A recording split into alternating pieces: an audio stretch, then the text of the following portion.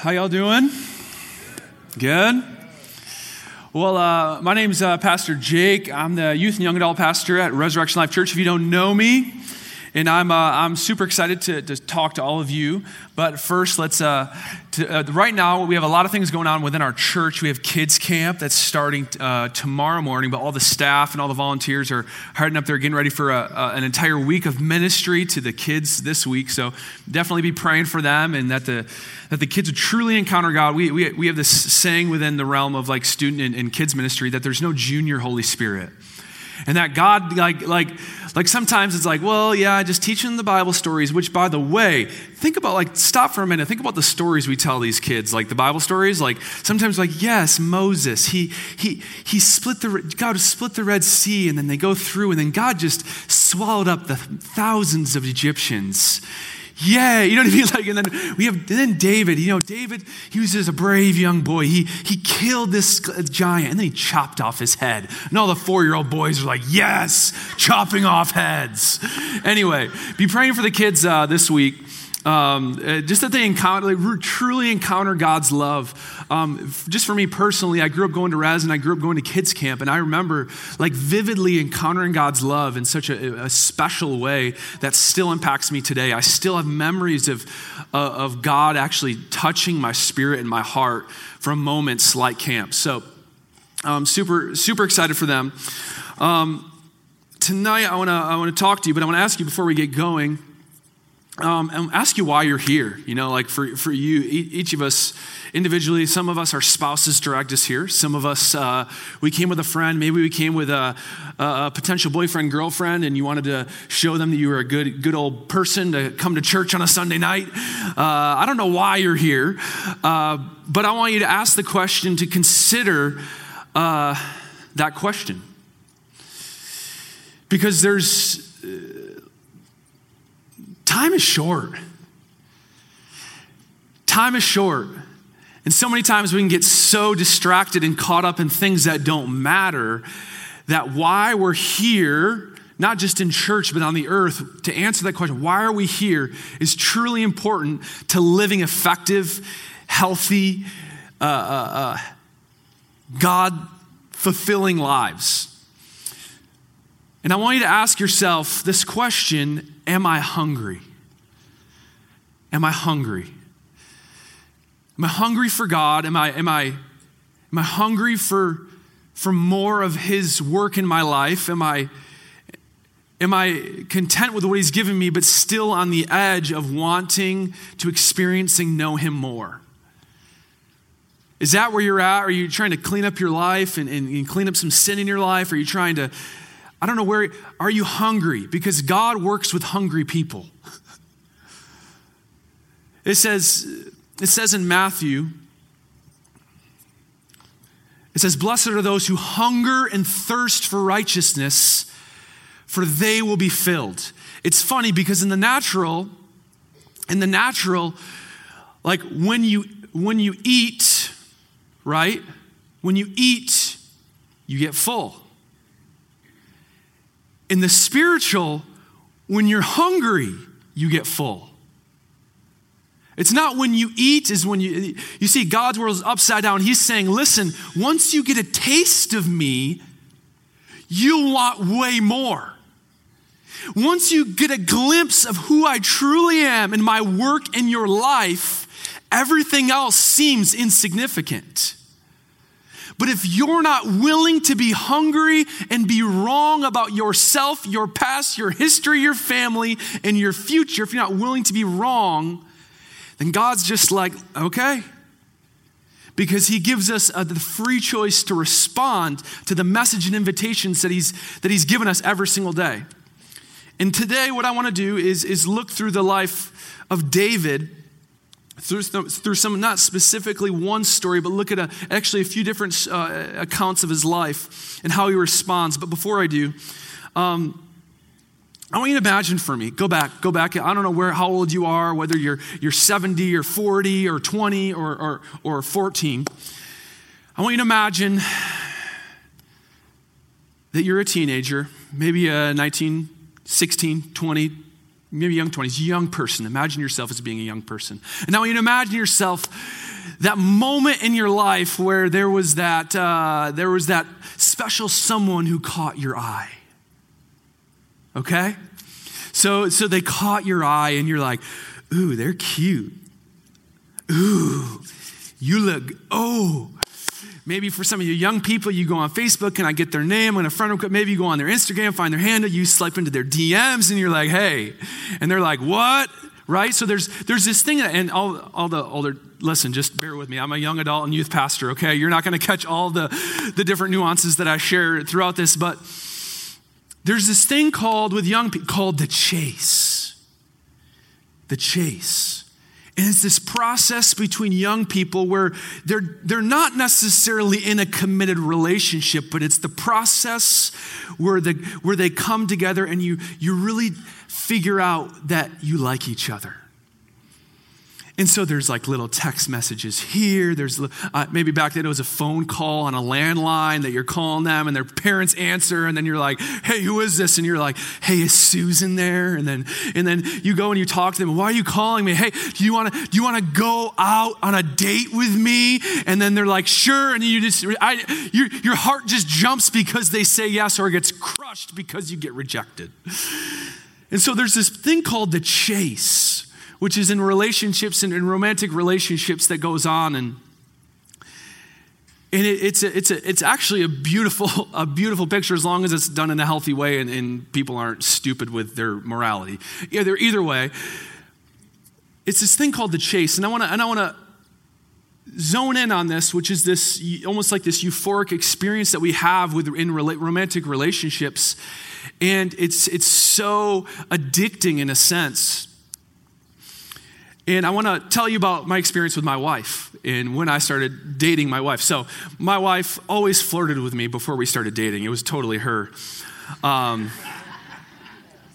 she worked at a bakery, and she would a Great Harvest Bread Company in Grand Haven, and she would always bring me bread.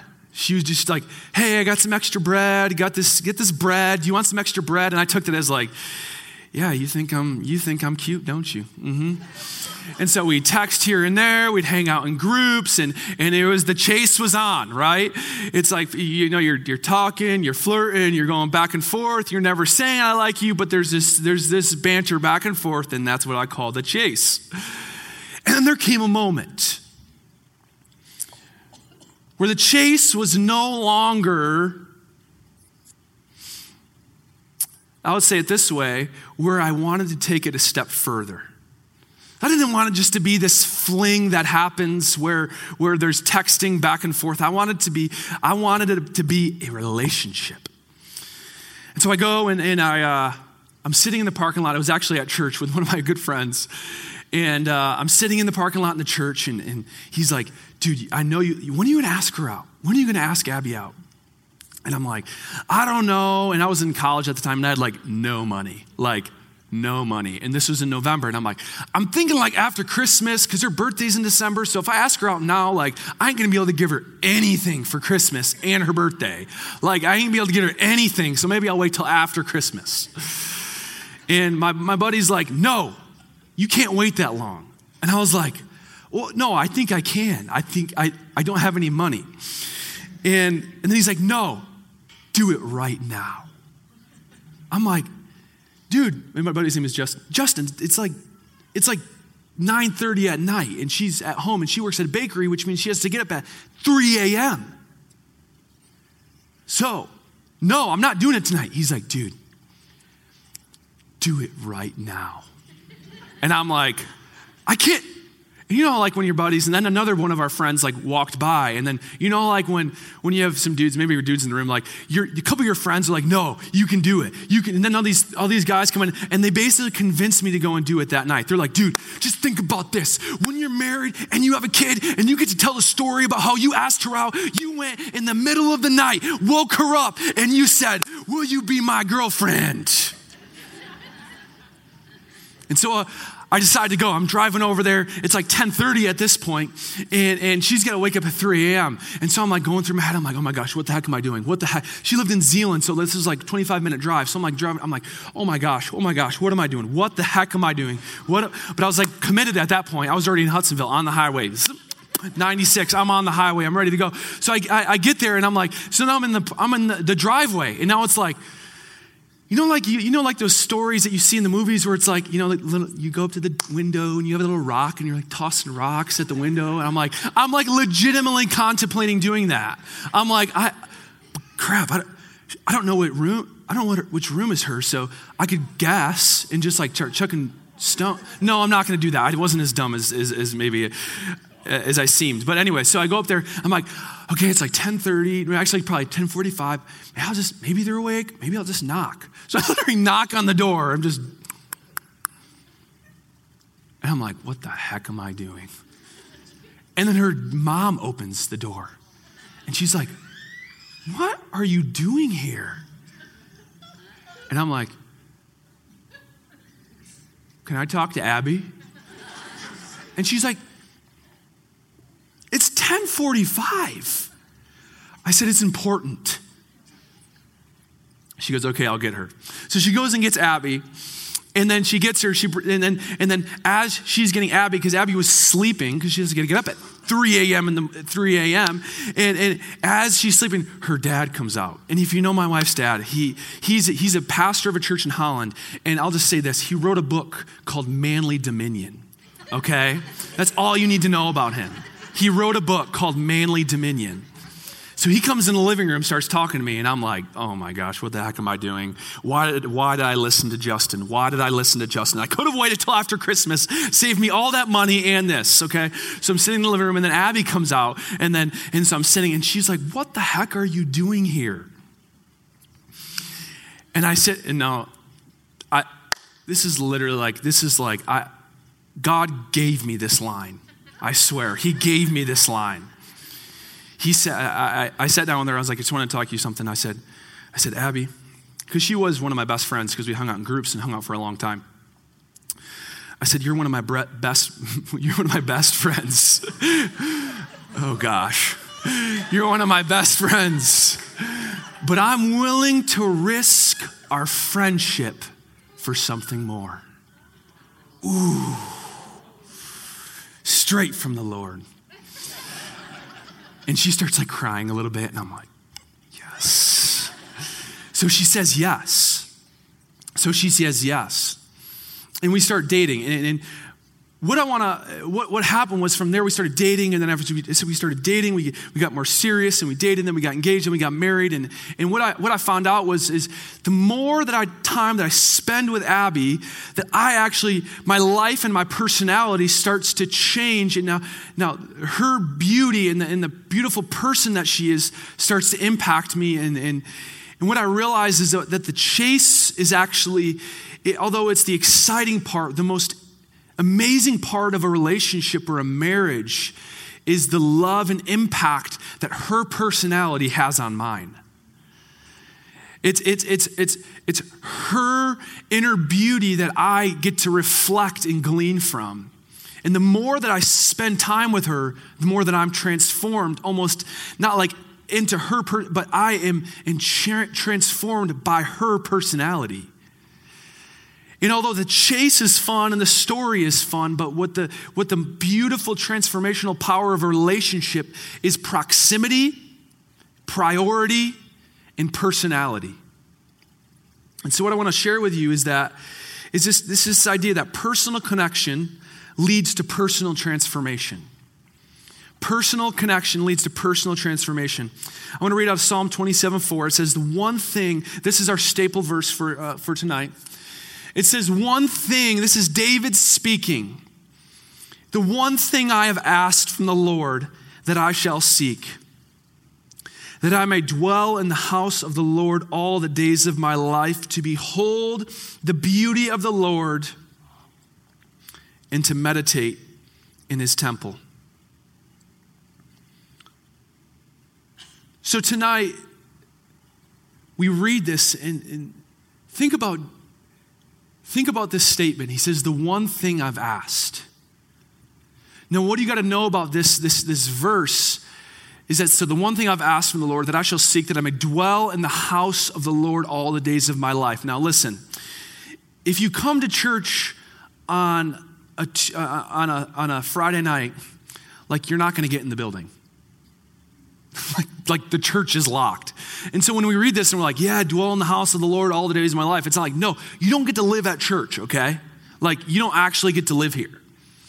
What was David referring to when he says, the one thing I ask, the one thing I seek, that I would dwell in the house of the Lord forever? What you got to know is the system in which God related to people in his day, in this time period.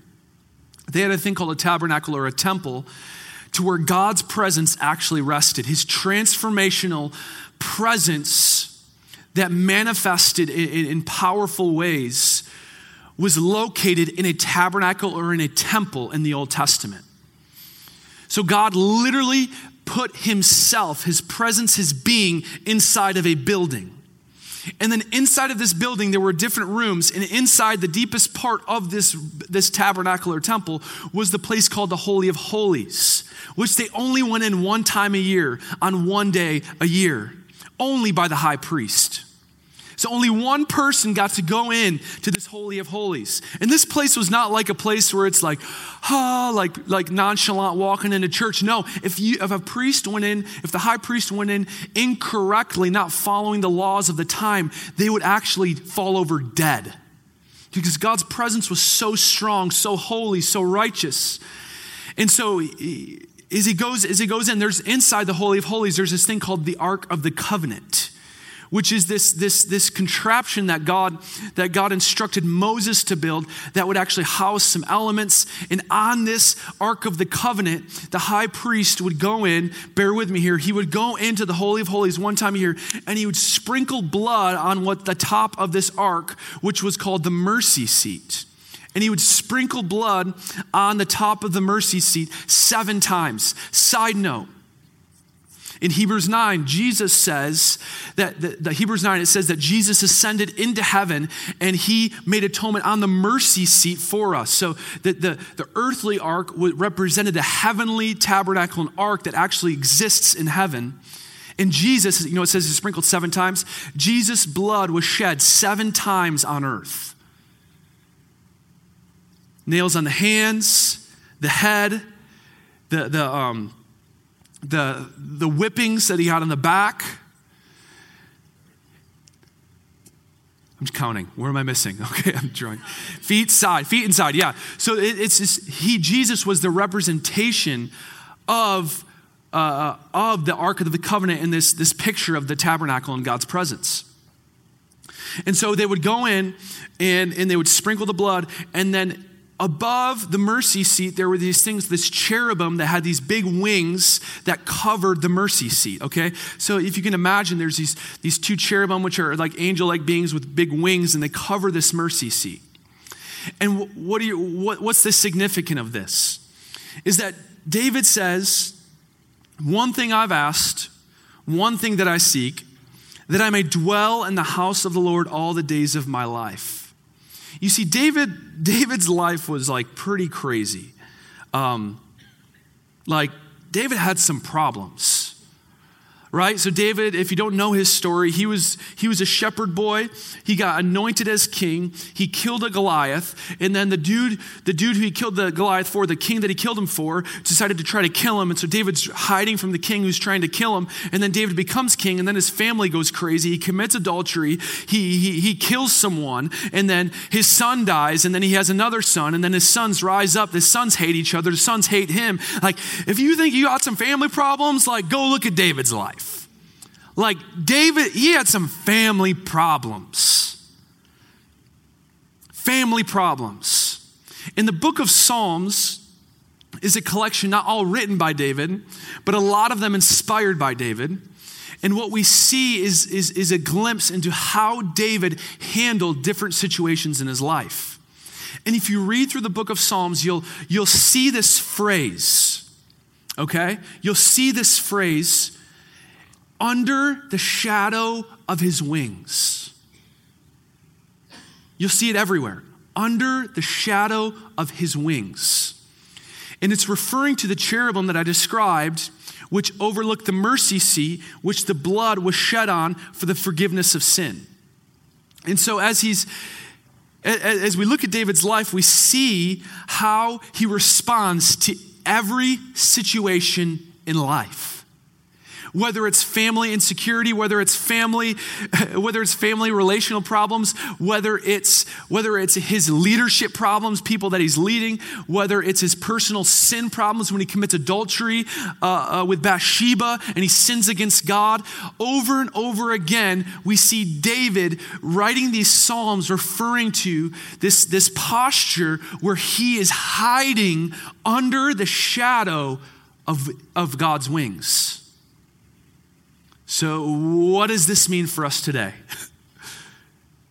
He says in Psalm 27:4, I'll read this one more time. One thing I've asked, one thing that I shall seek, that I may dwell in the house of the Lord forever, and to behold the beauty of the Lord and to meditate in his temple. Hiding. So what we see here is that David, in a sense, you see David, his position and posture in every season was to go to the place where God's forgiveness, his mercy, and his love existed. So he went to this place, hiding under the shadow of the wings of God, to where his sins were forgiven, to where his eternity was secure. His eternal destination was secure. And we see this over and over again. And the question that I always ask when I read this passage in Psalm 27 is, what's the one thing that I seek? Like if I were to ask myself, what's the one thing that I seek? What's the one thing that I ask of God? What's the one thing that I desire and go after more than anything else in my life? Sometimes I don't know how I would even respond. You know, for Solomon, David's son, it was wisdom.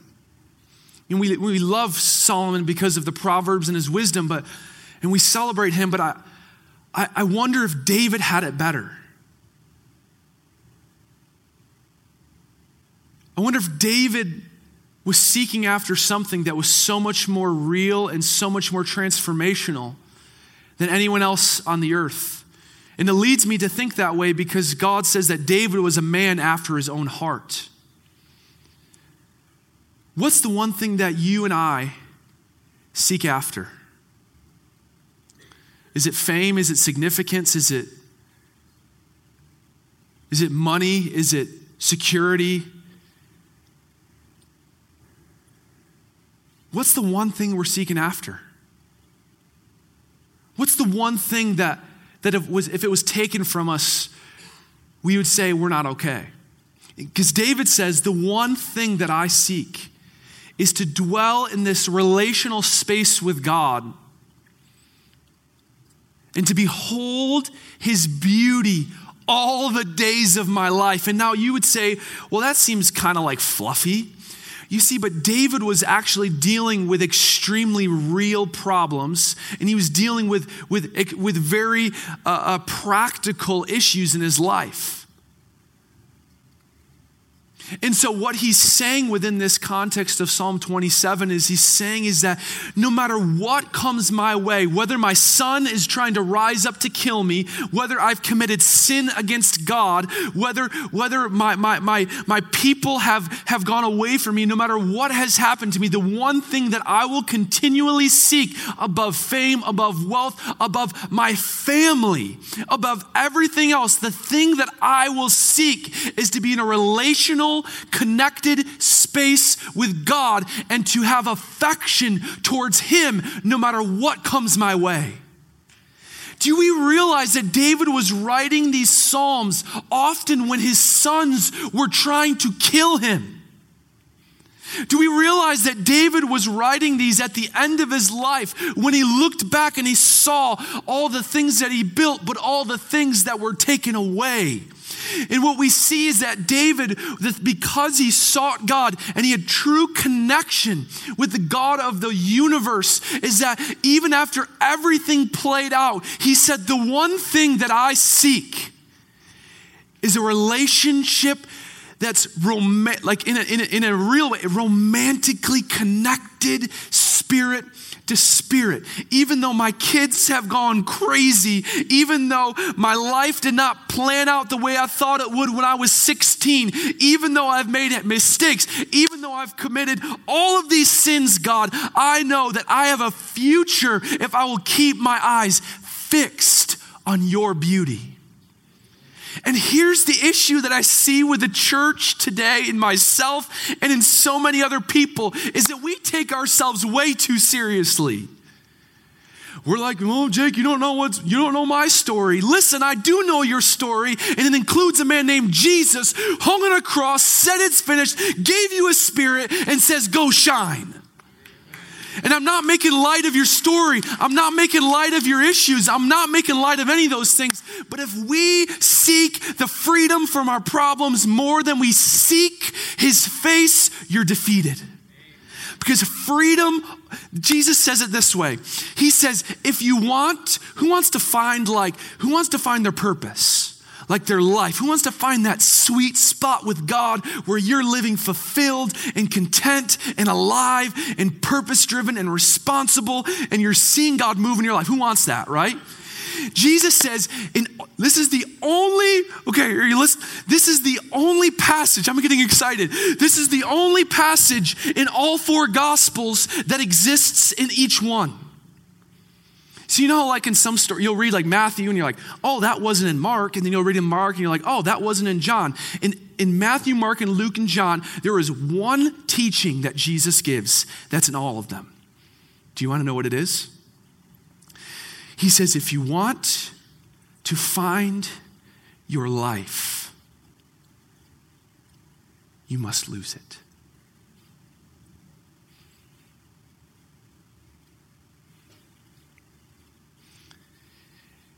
And the temptation that I have is try to keep my life and include God in. And the Bible calls that double vision. It says if your eye is single, your whole body will be full of light. But if your eye is double, your whole body will be filled with darkness, and the truth is not in you. There's this place with God. God is like all loving, all kind, full of grace. Like he is like leaves the 99 to find the one. Like this is our God. He is so patient. He's so kind. But he, in a sense, demands all in. There's not this like Jesus Incorporated. Like I get to keep like this part of my life, God, and you can have my family, you can have my Sundays, you can have my Wednesdays, but on Mondays when I go out bowling with the dudes, like Jesus, I'm going to leave you in the car. Hey, when I go out on Fridays with my friends, like, yeah, Jesus, I love you on every other day, but I know your grace is for me. And Saturday morning, I'll wake up, maybe feel a little condemned, but I know, yeah, I can go on Sunday, I'll get a good word. Listen, that is not the God that we serve. And if we've gotten that message from preachers or people, I'm sorry, because if you read the word, that's not what it says. The word says if we want to find our life, we have to lose it. I'm not talking, don't lose your mind. Keep your mind, okay? Keep your mind. We don't want people losing their mind. I'm saying though, lose your life. What does it mean to lose our life? It means to put God's priorities. Number one, no excuses.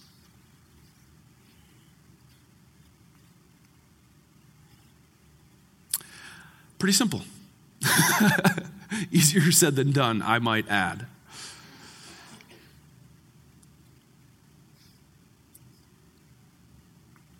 Matthew 6:33, very famous verse. It says, but seek first his kingdom and his righteousness, and all these things will be given to you as well. Therefore, do not worry about your tomorrow or your life, about tomorrow, for tomorrow will worry about itself. Each day has enough trouble of its own.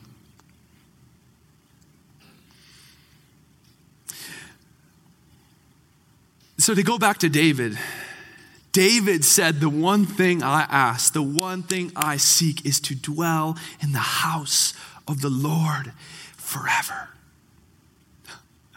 I have good news. You don't have to come to Resurrection Life Church to dwell in the house of the Lord.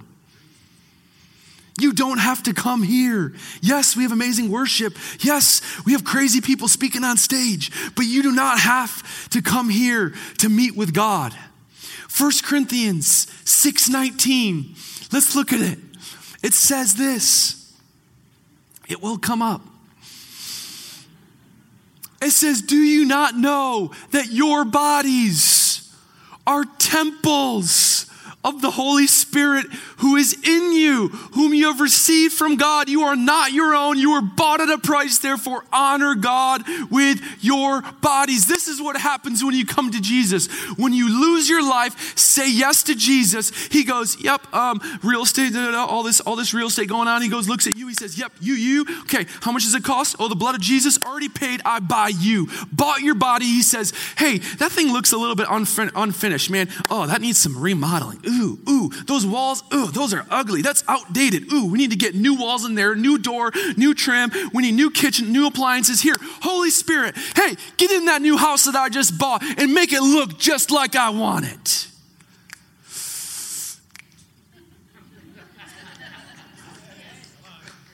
Listen, you are a temple of God's very presence. David had to go to this mercy seat with these wings that were hovering with a shadow in order to meet with God. And God's saying, you don't need to go anywhere. He says in Psalm 100 verse 4, it says, enter his gates with thanksgiving. Enter his courts with praise. He's not talking about a worship band. He's talking about you taking responsibility over that. Using this not to curse and complain about your spouse, but to instead give thanks to God, ignore the problems, find a focus, and say, God, you're the one thing that I seek.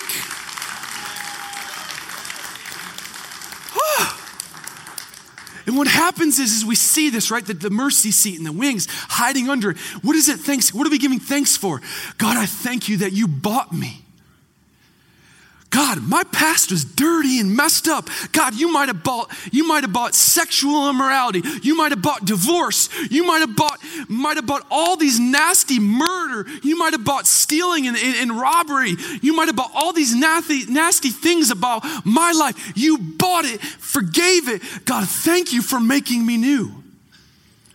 God, thank you that your blood has forgiven everything. And God, that you've placed your spirit in me. God, I thank you that all of these problems, God, I will not worry about tomorrow because today is enough for me to connect with you.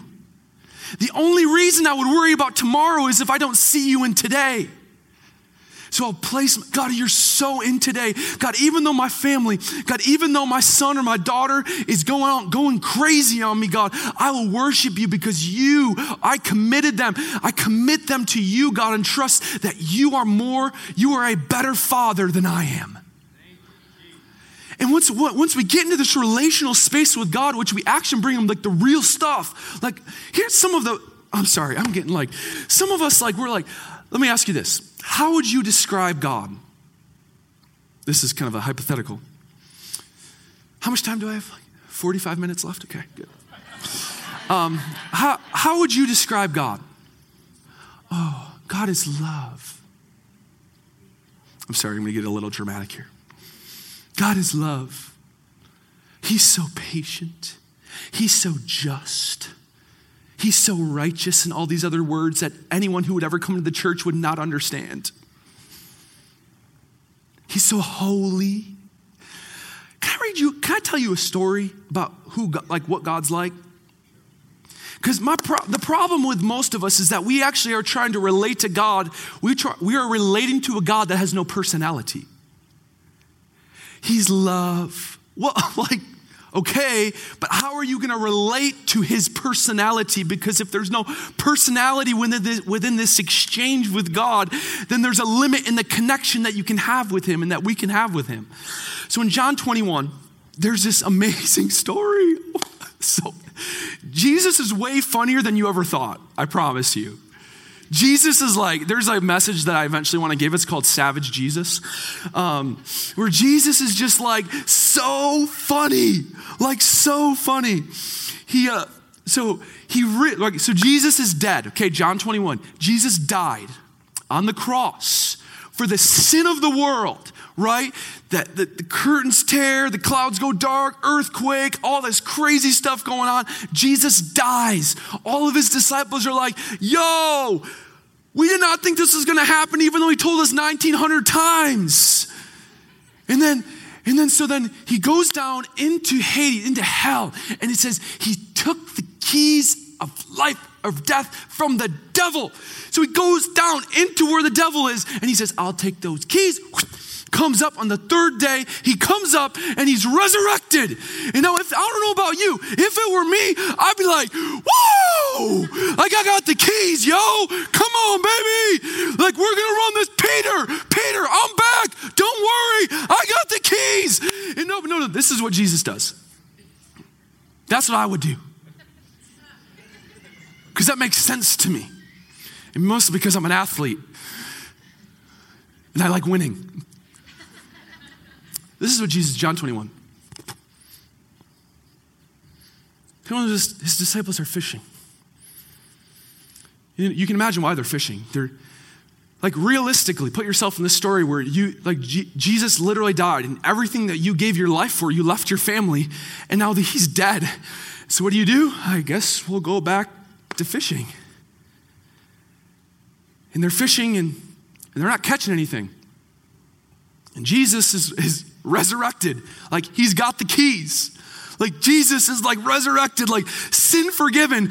All these people redeemed from all the thousands of years of sin and unforgiveness and the atonement not being fulfilled. And Jesus is walking along the beach and he goes, did you guys catch anything? Disciples, no, we got nothing. Cast the net on the other side. He just rose from Hades.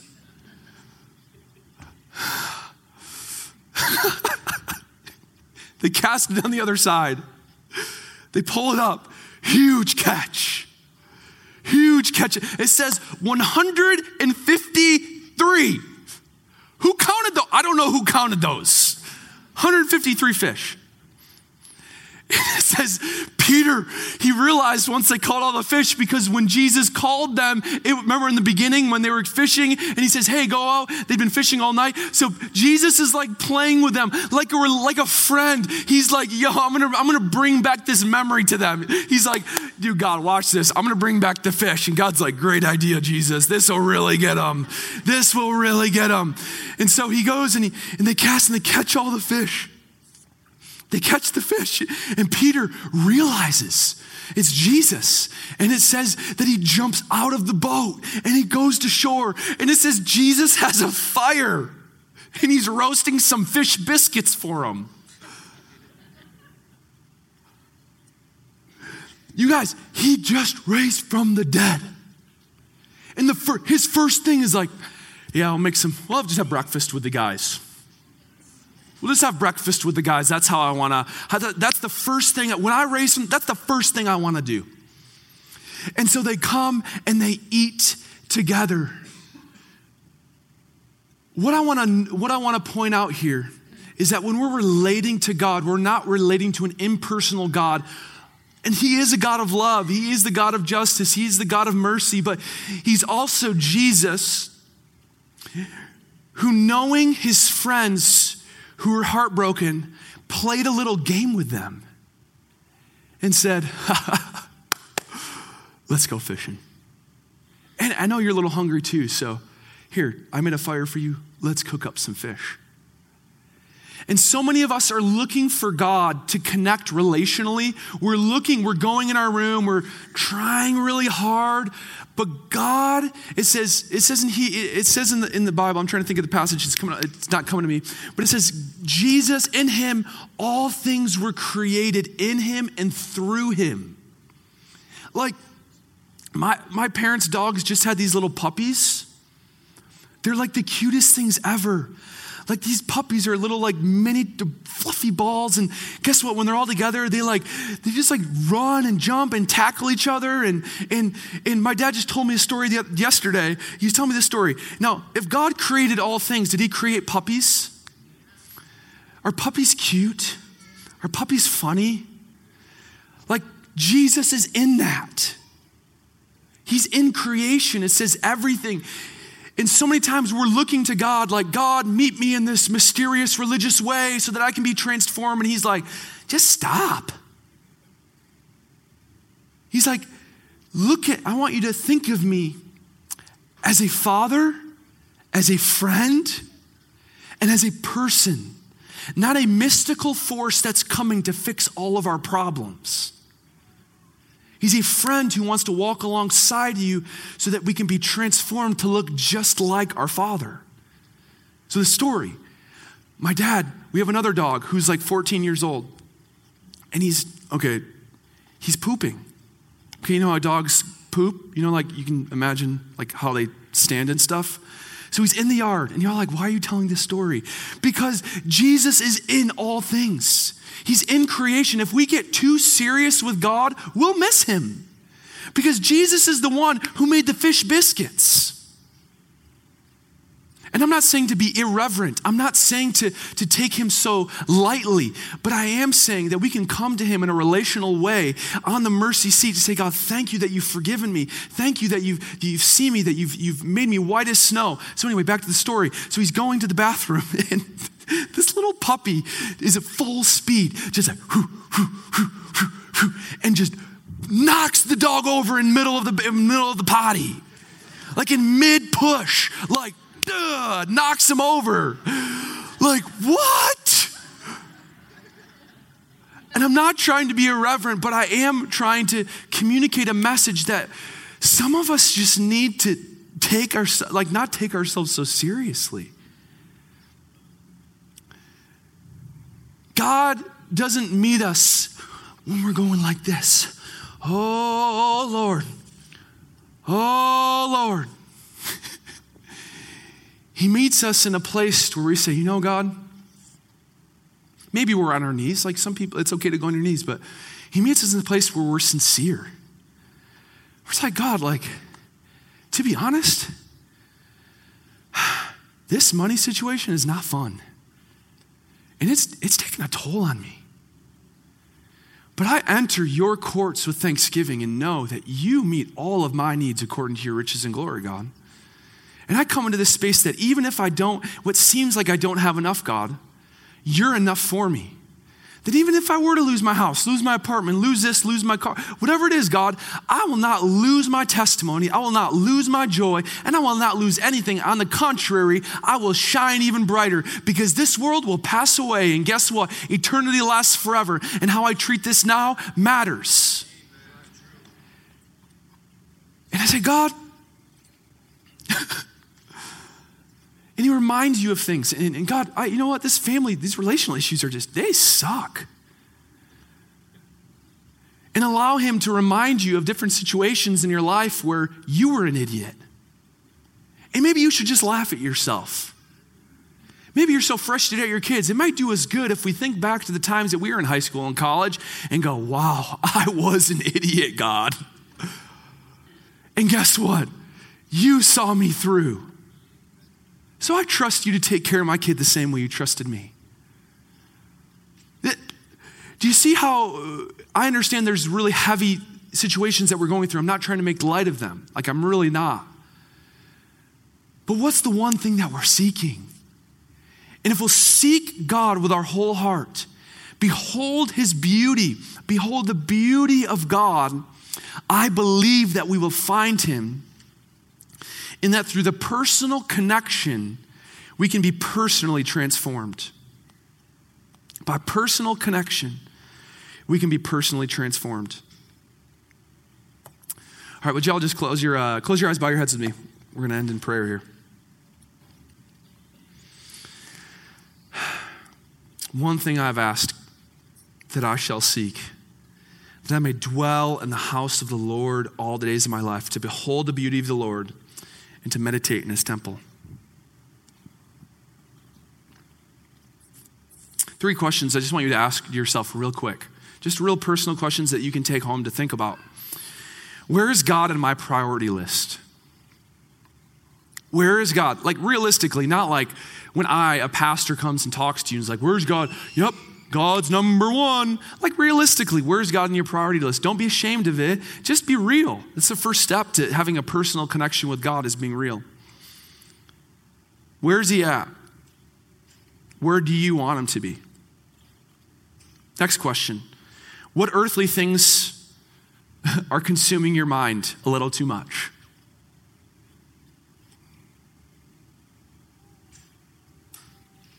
Last question.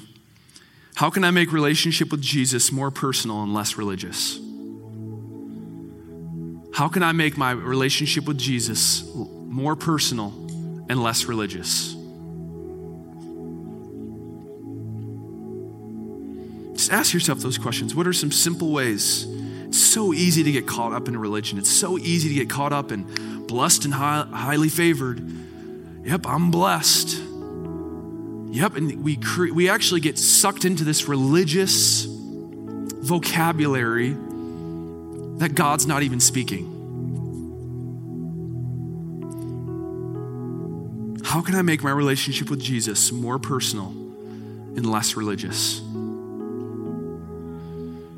I feel like for some of you, it's going to be some walks that you're going to take, and you're just going to look at nature and you're going to see the beauty of God's creation, and you're going to laugh a little bit with God. You know that God created laughter? So many times we go to God and we're so serious, and I think, like, I just had a son with your eyes still closed, just like I still had a son. And about 2 weeks ago, it was this past week, he laughed for the first time. And guess what I did? I laughed so hard. Like God is waiting for some of you to laugh with him. Not to laugh at the expense of others, but to laugh at creation, to laugh at maybe our past, and to look back and say, God, oh my gosh, thank you for putting up with my stupid.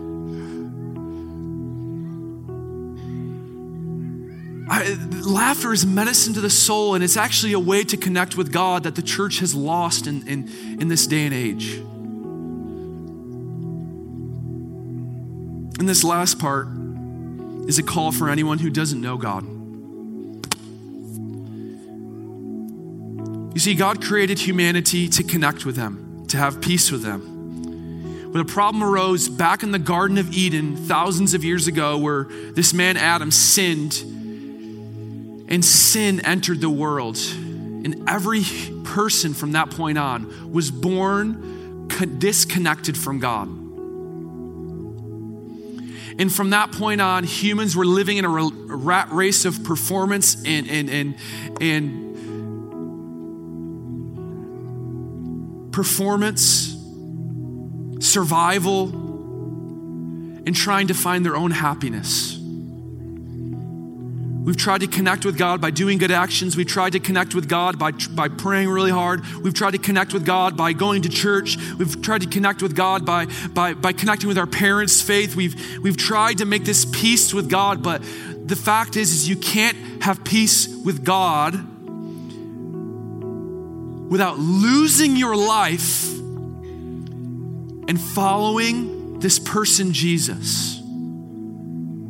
This man named Jesus was born of a virgin, and he was God. He came to earth, lived a perfect life, and was murdered for doing nothing wrong. And the Bible says that when he died, that all of humanity's sin was placed upon him. And Jesus, in John 3:16, it says, "For God so loved the world that he gave his only son, that whoever believes in him will not perish, but have eternal life." So many people are looking for peace with God, but the only way is to commit our lives to Jesus through faith in what he did on the cross, which was to take your and my sin and abolish it forever for anyone who will put their faith in Jesus. This is not a Hail Mary. It's not a good luck charm. It's the most important truth that's ever been spoken to the world. That you can never save yourself. Only Jesus can. And you and I can have peace with God tonight by putting our faith and our trust in him. So if that's you and you've never done that, and you've been living your life your own way, trying to find peace with God, never run to Jesus, tonight's your night. On the count of 3, I'm gonna ask you to raise your hand. And when you raise your hand, what you're saying is that you could never undo all the wrong you've done. You need Jesus to forgive you. 1, 2, 3. If that's you, just raise your hand. See that hand? Awesome, I see that hand. You can put those down. It's such an amazing decision. Everyone just repeat after me. Say, God, I'm sorry for all the wrong things I've done. I admit that I could never make up for my mistakes on my own. I believe that Jesus died for my sin and rose again so that I could have eternal life. And rose again so that I could have connection with God. God, I give you my life, my decisions, my family, my relationships. I trust you. And from this day forward, I will follow Jesus in what he says. Holy Spirit, I invite you into my life. Take the lead. In Jesus' name, amen.